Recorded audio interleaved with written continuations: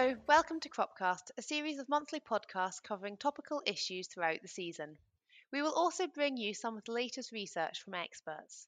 My name is Tiffany McTaggart, and we have jam-packed episode for you today. Firstly, we're speaking to Peter Lindsay, a principal consultant and arable specialist with SAC Consulting, about spring barley T1 and T2 sprays, and oilseed rape, flowering sprays and desiccation. We will then be talking to Kieran Maloney, a potato specialist consultant with SAC Consulting. Finally, we'll be speaking to Kirsten Williams, a specialist beef and sheep consultant, where we will talk about forage crops and looking at establishing in the season ahead. Welcome along, Peter. Good to have you today. Shall we start with talking about the spring barley and then we can move on to oilseed rape? What pests and diseases can be found in the crops, or are they fairly clean at the moment? So the spring barley crops are fairly clean, and they do tend to be. They've got fairly good resistance ratings, most of the varieties nowadays, and we tend to be on a T1 fungicide would be a kind of a proactive approach as opposed to waiting for disease to come in. So in general, we're not really waiting for disease to come into the crop, but net blotch, Shrinkosporium, mildew would be the diseases that we are looking out for. The value in crops this year, we're not really inclined to be cutting corners in fungicides and pesticides this year, just because saving a couple of pounds, it doesn't take much of a much of a yield decrease to lose that saving. So are more likely to be protecting the crops to try and get their full potential back from them. So, what T1 sprays are you considering this year?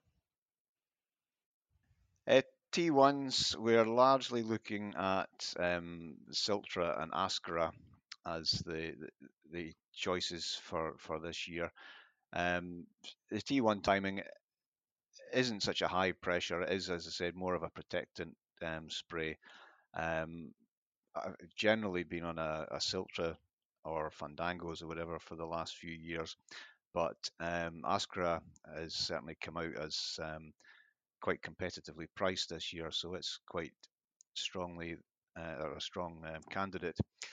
The other issue we've probably had this year is more that of supply chain issues. So not everybody's maybe getting their first choice chemical that they want, or getting it in time. So I know a lot more people have been planning ahead and getting chemicals on farm, whereas in the past they might have waited to see what they could see in the field. But this year that's maybe been a bit more of a risky approach. So plans are there, chemicals are in the shed, and that's what will go on the fields. Yeah, so anybody who's not got their T2 sprays in the chemical store should be thinking about getting them ordered then. Yeah, no, I think that's a good advice is to plan ahead, and yeah, the T2 timing is the crucial timing and the one that will protect the yield and see the best return on investment.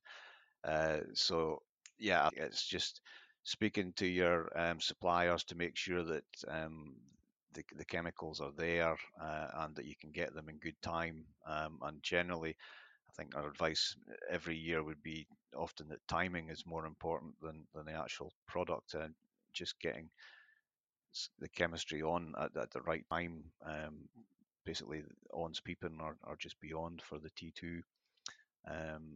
So yeah, I think the last thing you want to get caught with is turning up or phoning up your chemical supplier and expecting chemicals to arrive tomorrow, and suddenly you can't get them for another week. And in catchy weather, that can turn into a few weeks, and then suddenly that's when disease gets in, is when you start extending the gaps between the T1 and the T2 beyond kind of 3 to 4 weeks. Okay, so for the T2s, what kind of products or chemistry are you looking at then? We're generally looking at still the Siltras would probably be mainstay, but then looking more for Ramularia, we'd be looking to add in Fulpit to try and keep the Ramularia at bay. And I know certainly from the trials last year, they've been looking at Revistar, which is a relatively new chemical, and it seemed to perform well against ramularia in the trial sites last year. So that could be another option to look at. But there's a caveat with the latest growth stage that you can apply. These chemicals needs to be kept into consideration.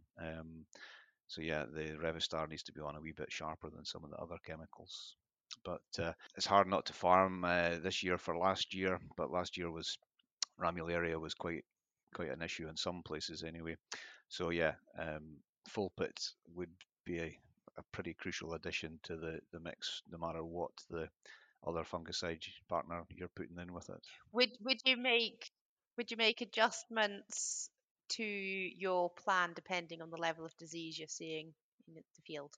Yeah, kind of as I said, it's I'm not inclined to cut corners just with the value of the crop.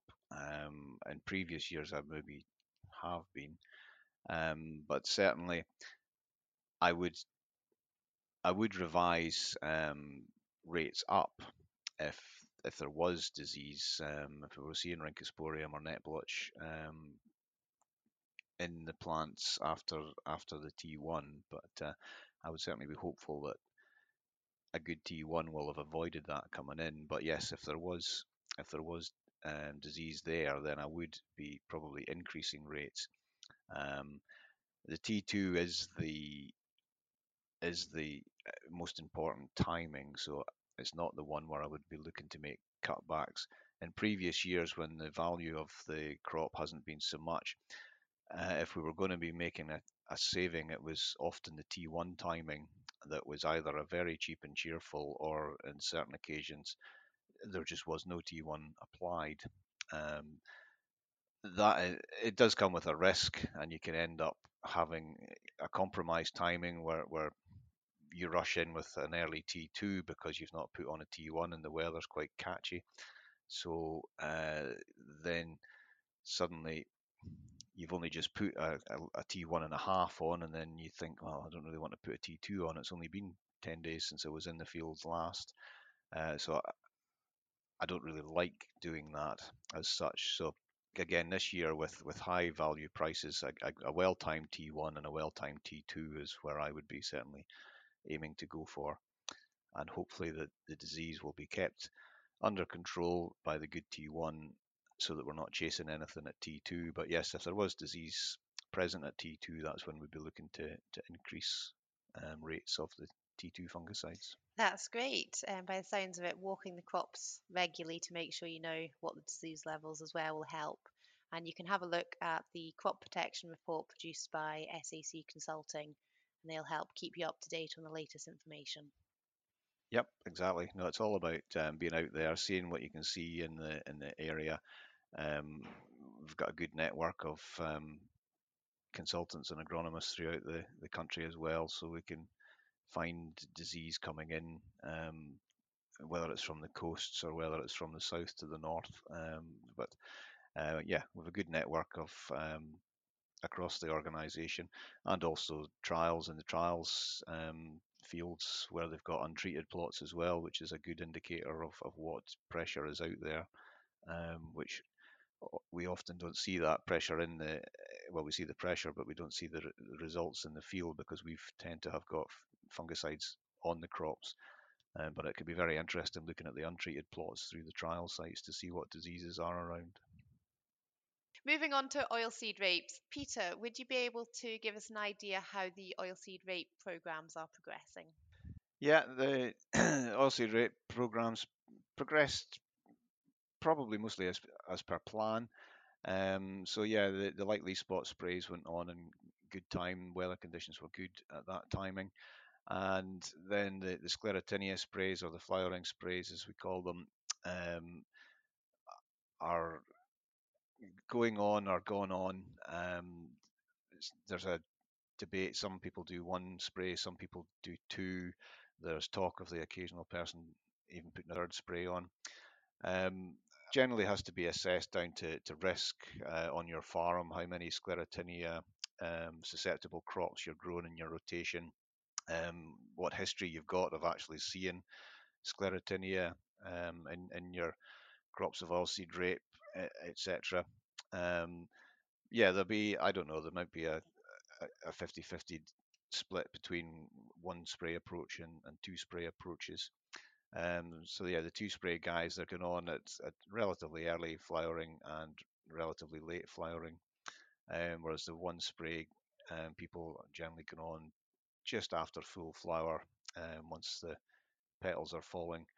The idea being to get the fungicide on, coat the petals, and protect them um, for when the petals stick to the leaves on their way down.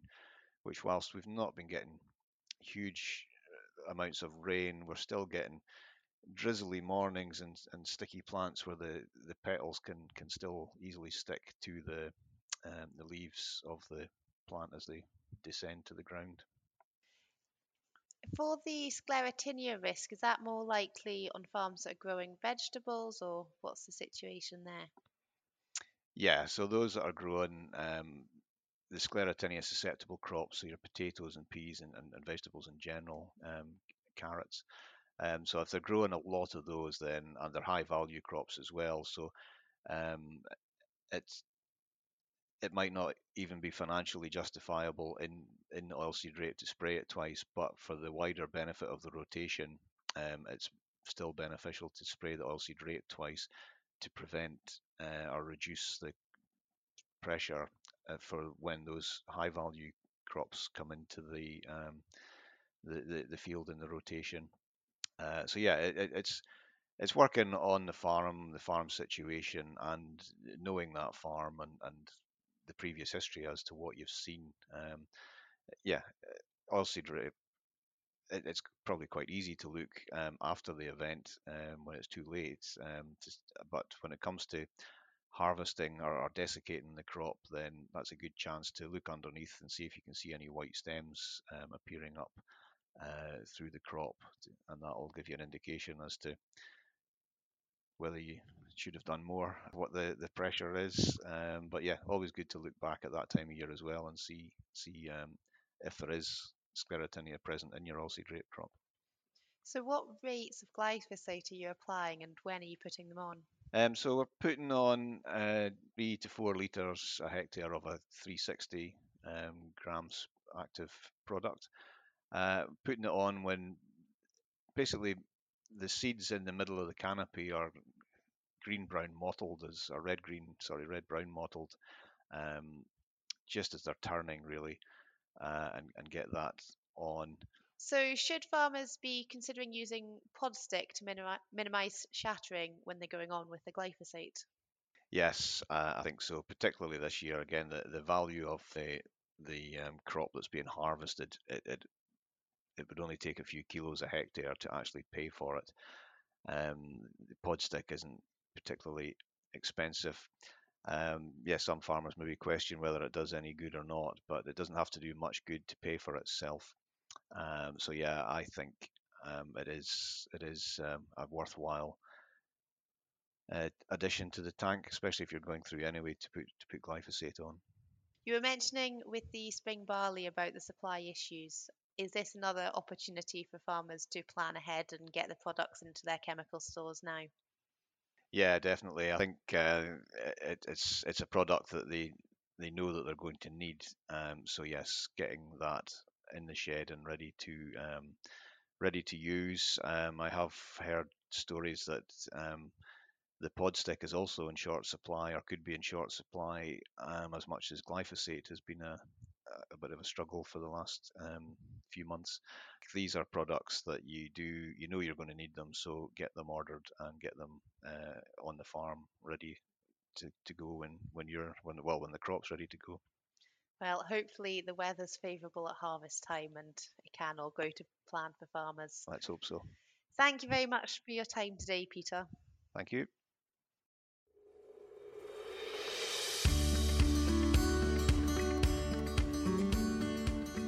Potato growers have been seen busy out in the fields planting their potatoes. I am delighted today to be joined by Kieran to have a chat about potatoes and looking at the season ahead. Welcome, Kieran. Hi, Tiffany.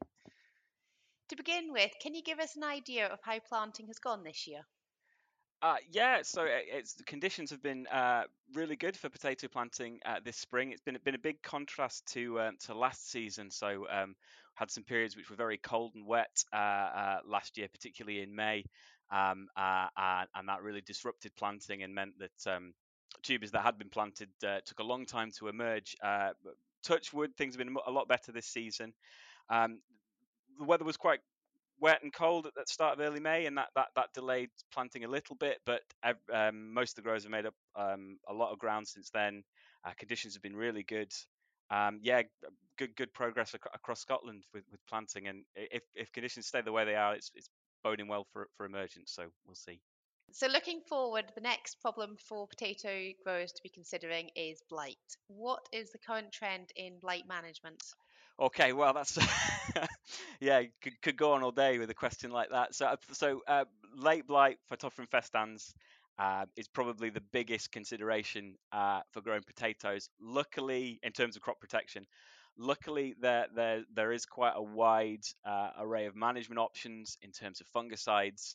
Um, so provided growers are paying attention to the weather conditions and the strains of blight that are around, should be possible to manage blight in crops fairly well. So I guess the biggest considerations Scotland would be the changing late blight population. So the pathogen evolves quite fast. There's always new strains. Well, regularly new strains arise, and the general trend in recent years has for these to be more aggressive.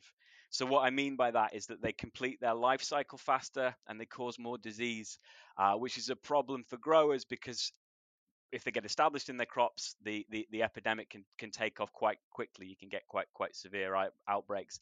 And late blight is obviously an issue not only because it damages the canopies, it leads to yield loss.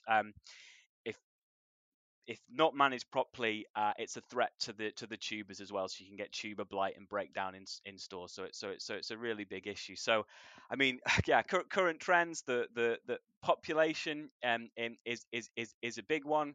So the more aggressive strains. We also know of a strain which is resistant to one of the active ingredients, which was a mainstay of blight control, was really important, fluazanam. So that's strain 37A2.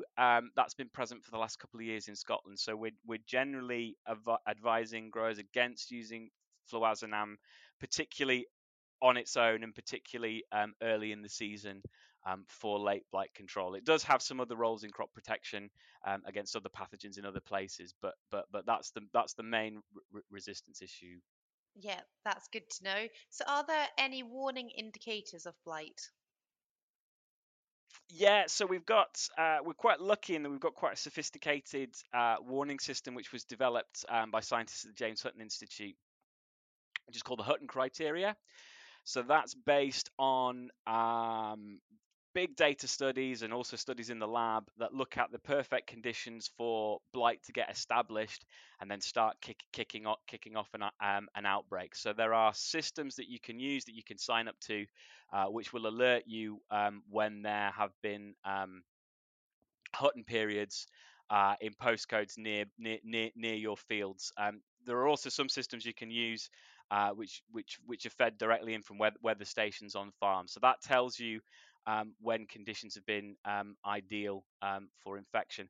Because late blight is so aggressive and is such a serious crop protection problem, um, you do need to be preventative with your blight programs. So generally speaking, although it's very important to keep an eye on the high risk conditions and to adjust what products you're using, and also to have a look if any outbreaks have been recorded in fields near your own potato fields, it's much better to have a regular program. So the industry standard for late blight control is regular spray intervals every 7 days, and then to choose your products based on the growth stage of the crop, but also on the blight pressure. And because we have such aggressive strains present in Scotland, it's generally better to start your programs earlier rather than hanging around and waiting for the first high risk Hutton period to occur. So the general advice for late blight control is to start programs from rosette stage. So that's when the plants are about dinner plate size. As long as the pressure is low, you can start with maybe some of the cheaper products that do offer good control, but they're maybe a little bit older, maybe not quite as powerful as some of the more expensive products, but they're good to use early on. And then as you get as the epidemic ramps up over the season, that's when you might need to look at different products. Okay, can you give us a bit of an idea of what kind of products you might use earlier in the season and what kind of products you might use later in the season? Yeah, so this is a good agronomists love arguing about this. So there's loads and loads and loads of different active ingredients, different products for blight, and everybody has their own favorite program. I think that the key timings are rapid canopy growth. So when the just before canopy closure, the potato plants will grow very, very rapidly, and they can put on a huge amount of foliage very, very quickly. So it's important that you have a product that will protect that new growth. So something like Rivas, Ranman Top, Infinito, that would be a good product to use in that slot. I don't want to get too much into the weeds here, but another thing to consider when you're putting together late bite programs is having products at the end of the season which will protect you against tuber blight. So have some activity against zoospores, which are the swimming spores, which can be washed down from lesions in the canopy and then make their way to the tubers. So you need to make sure that you have products in your store and you've not used all your allowed sprays early in the season. That will allow you to give you some tuber blight control. Again, it's things like Ranman Top, Infinito that have activity against zoospores and are useful later on in the season. But there's so many blight products. We as part of the SACAP bulletin, we sort of publish a list every year, and it runs to maybe 6 or 7 pages.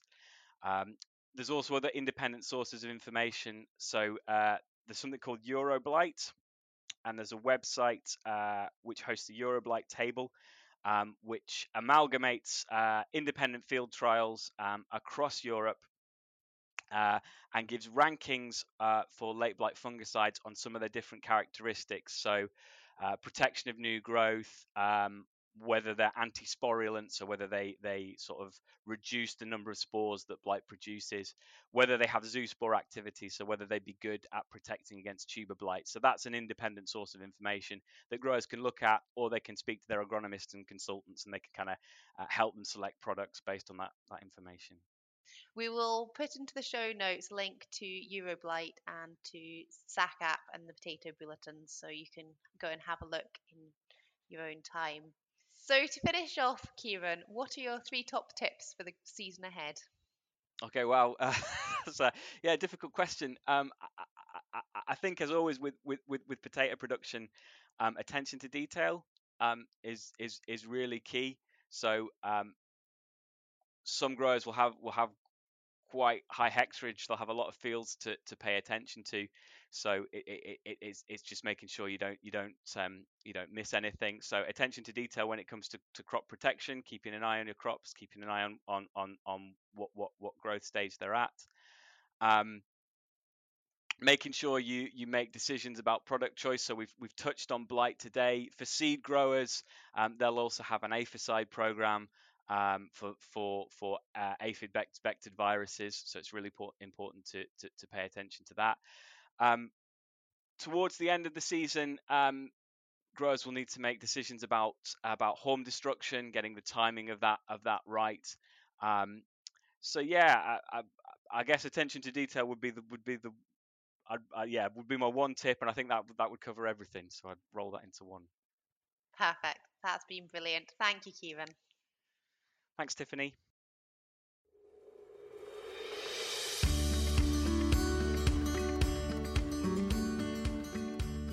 Moving Moving on to forage crops, with the rising costs, a question in many livestock farmers' minds is whether they should be growing forage crops this year. I'm delighted to be talking to Kirsten about forage crops and what should be considered for the season ahead. Welcome along, Kirsten. Hi, Tiffany. Thank you for having me.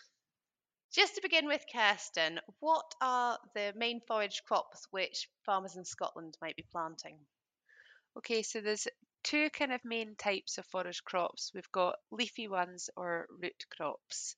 So your leafy crops will include the likes of kale, rape, and hybrids of the two. Your root crops will cover your stubble turnip, your swedes, your turnip, and fodder beet. Okay, so if you were looking at which crop to put some cattle onto, is there some crops that are more suitable? Yes, when you're choosing which crop to have, there's quite a lot to think about. So, like you've just said there, the class of stock is a major thing. So, is it for cattle, but then is it for suckler cows? Is it for finishers? And then same with sheep. Is it for pregnant ewes? Is it for finishing lambs? Is it for store lambs? You've also got to think about when you want to eat it, so when you want to utilize it, when you want to plough your ground up or when you want to take it out of grass, how quickly you want it to grow. You want to think about if it's winter hardy or not. That kind of goes along with when you want to eat it. And then I guess the last thing to think about is your situation. How high is your farm? How low is your farm? How exposed is it? What's the location? What's local contractors like for putting the various crops in? So there's quite a lot to think about, to be honest. Yeah, there is definitely a lot to think about.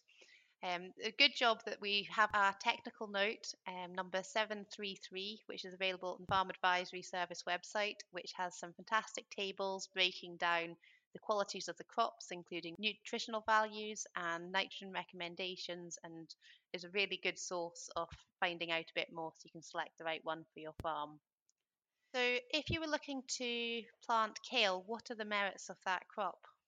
Yeah, so they've all got a different yield, they've all got different nutritional components, they've all got different winter hardiness, they've all got different costs to produce them as well. So if you're looking at your leafy crops, you've got kale, so it's generally really high yielding. You're looking at about 8 to 10 tons of dry matter a hectare that you get from kale. You can utilise it right into the winter. It can grow quite tall. So for kale, thinking of the stock that would eat it, it's great for cattle.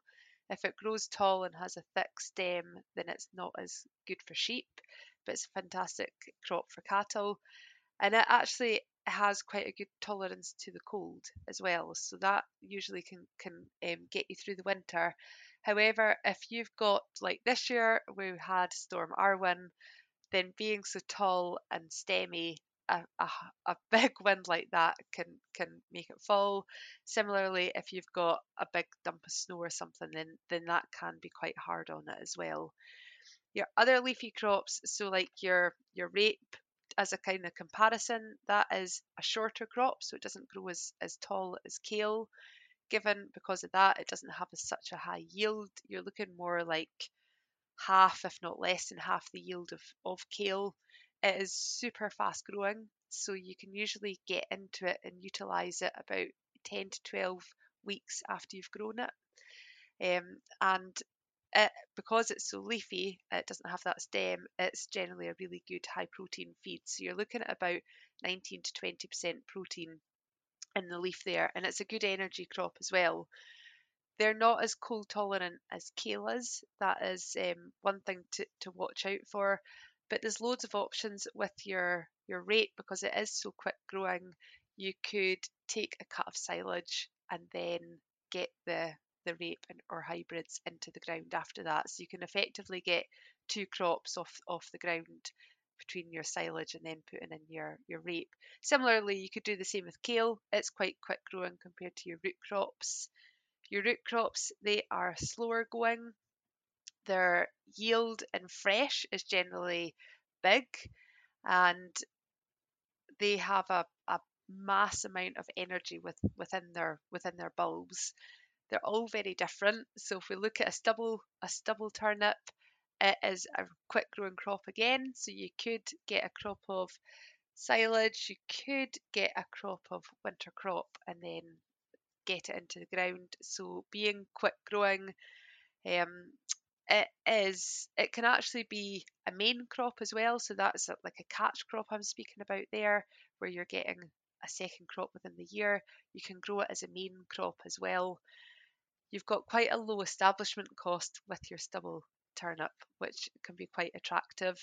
And it tends to, again, be high energy, but you've got a good protein source there with that.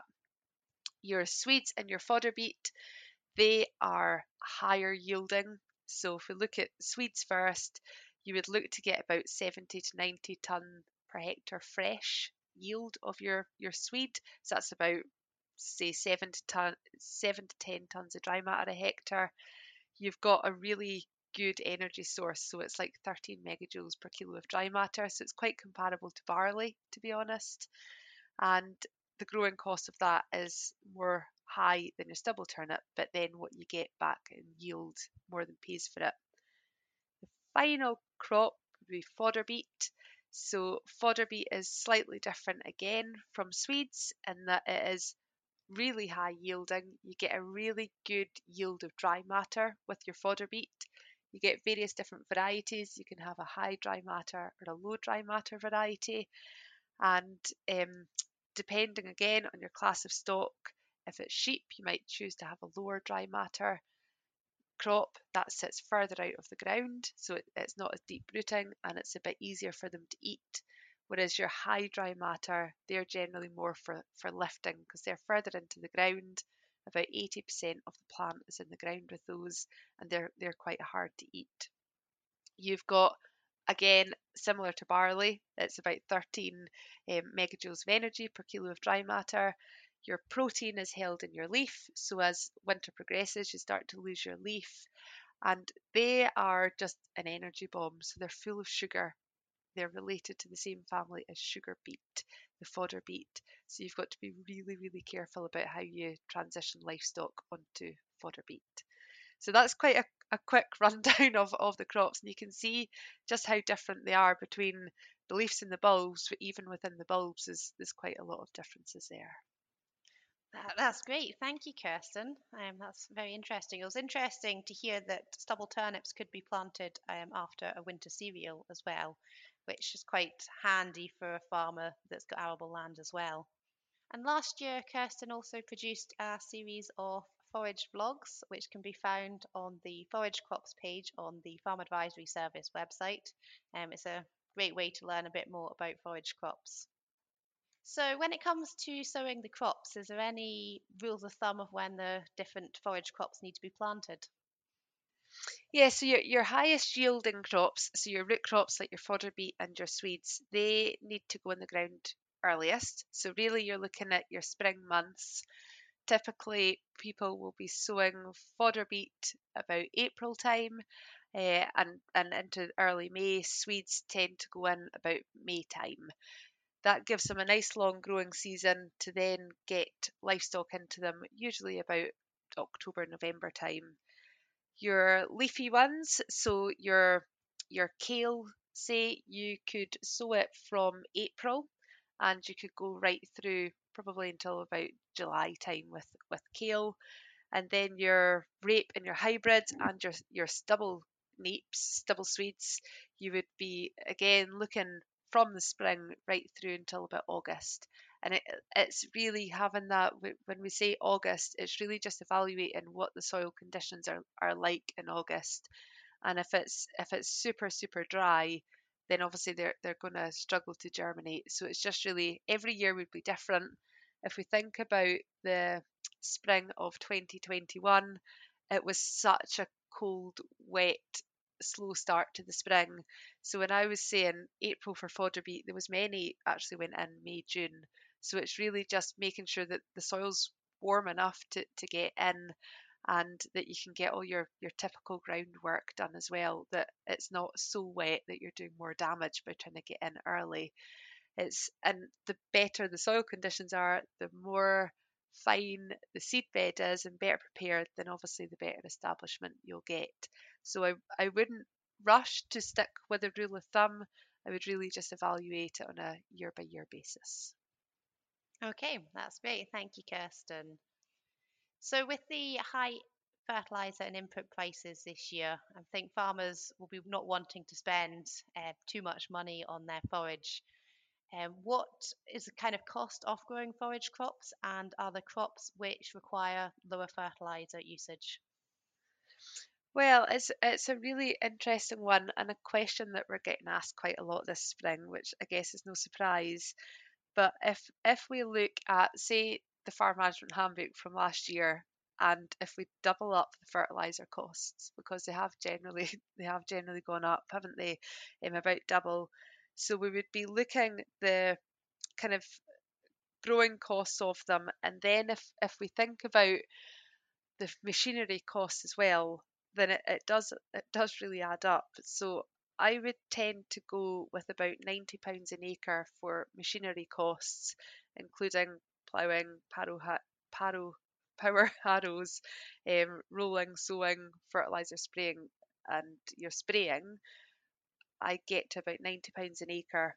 And then you've got your growing costs of your seed, your fertiliser, buying your sprays and such like, and the the the prices really vary, to be honest. So of the crops, fodder beet would be the most expensive crop to grow. So you'd be looking at about £370 an acre for your fodder beet, and then say plus your cost of your ploughing, your power harrowing. You've then got various kind of costs. So your rapes and your hybrids would be your cheapest. So again, we're thinking, yes, they're cheaper to establish, but you're not actually getting the same level of yield. So they would be about, say, £160 per acre to produce. But if you think of it on a yield basis, a dry matter basis, an energy basis, a protein basis, it it actually equals itself out quite nicely. So it sounds, it's a big headline, fodder beet is really expensive to produce, but actually you look after the crop, you get a good yield for it. The rapes and hybrids, they are not as expensive to produce, they're quicker growing, they're a nice quick fix crop. So I think it's really difficult actually to compare them by price. If we go into it a bit more and kind of look at what it costs per kilo of dry matter, I've done a bit of a comparison of what a Swede would be against what fodder beet would be.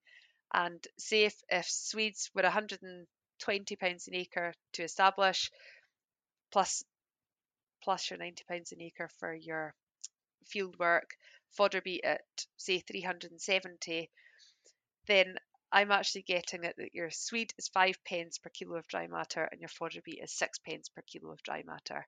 So that just kind of puts it into perspective that, yeah, there's a big cost difference at the start, but when you bring it down to the extra yield you get, the extra dry matter you get, there's really not a lot in it. That's very interesting. I hadn't thought about looking at how much dry matter you're producing in the field and allocating the costs accordingly. Yeah, it's if you take the cost that bit further as well. So say we're talking about a pregnant yow. A pregnant yow has a really high energy requirement as you get further into pregnancy. So fodder beet and Swedes are actually a really nice way to outwinter your yows or keep them out. You don't have a lot of grass at that time of year, so it's a really nice way to feed them kind of in situ in the field, allocated on a daily basis behind a electric wire.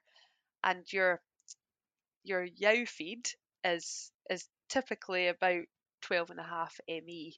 So then if you take it on a dry matter basis and an energy basis, you would be looking at your fodder beet would cost you about 5p per kilo of metabolized energy, your ME, whereas your yow feed would be about 5 times that at current prices. So it just, again, it sounds really expensive to grow, but actually what you get for that is really cost effective. So, would you recommend people still grow forage crops this year when fertilizer prices are so high? Yes, I would. It's every situation is different. I think it's really worth highlighting that. And we speak to a lot of people and what they're doing. Some people are cutting back fertilizer, some people are doing the same, some are focusing more on forage crops and less on grasses. Everybody's built their own resilience around the problem. But with high fertilizer prices comes a high cereal price, and your forage crop is there to kind of fill your forage gap. So when you don't have that grass growth, your forage crop is there. And if it's not there, you've got to feed them with something else. So it may be that it's cereal, which the price is going to be high because of the global situation, plus the fertilizer price is high. So again, looking at your different animals, if it's sheep, you you've you can you've got to feed them through the winter. If it's cattle, it can cheapen the winter having forage crops because they're not inside, they're not having to eat alternative forages, and they've not got the straw cost. So your forage crop is still a really nice strategy. It's not as cheap as normal because your fertilizer cost has gone high, but on a year like this, it's really worth looking after them and investing in them because they they can add so much value actually to your livestock enterprise. And cutting back is what a lot of folk have spoken about, but really you want to try and maximize your yield as much as you can. So I think the more important message, and you spoke about the technical note, and the technical note brings in like your fertilizer recommendations, and it's really understanding how much fertilizer you need, what the soil, what its current status is, and then what that crop requires. So if the say the potash requirement is at a set amount, it's making sure that that's what you're giving it, and you're not giving it extra fertilizer that's just going to get luxury uptake. It's worth also thinking about the use of organic manures. Like they're a massive asset to livestock farms, having that organic manure. And is there somewhere that can fit in to make your forage crop production a bit cheaper this year? Excellent. That's been very interesting, Kirsten. Lots of food for thought there. Just to finish off, what is your top tips for the season ahead? I think it would have to be, if you're going to invest in growing crops, it's that you look after the crops, and it's not you sow them and leave them alone. Think about what those crops need. So say it's Swedes. Has it been that you've taken the boron out of the fertilizer to make it a bit cheaper, but then think of the effect that's going to have on the crop? So it's well worth really looking after it. Think about alternatives. Say it's boron that you've taken out. Think about alternatives like spraying on boron compared to getting boronated fertilizer.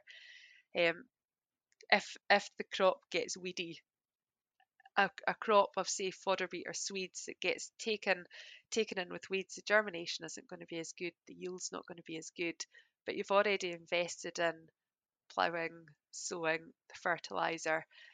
So I would really try and look after the crops and keep the agronomy of the crops right. A massive thank you to all of today's speakers, and thank you for joining us for this episode of CropCast.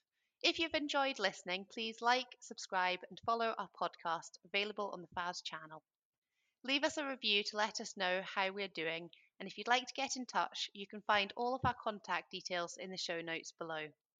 You may also enjoy some of our other shows, such as Stock Talk, our monthly panel show providing timely advice on livestock management, or Thrill of the Hill, a monthly show featuring guest speakers who live and work in the upland environment. Join us again on the 22nd of June for our next episode of CropCast. The Farm Advisory Service Podcast. Audio advice on livestock, crops and soils, environment, rural business, and more. Brought to you in association with the Scottish Government.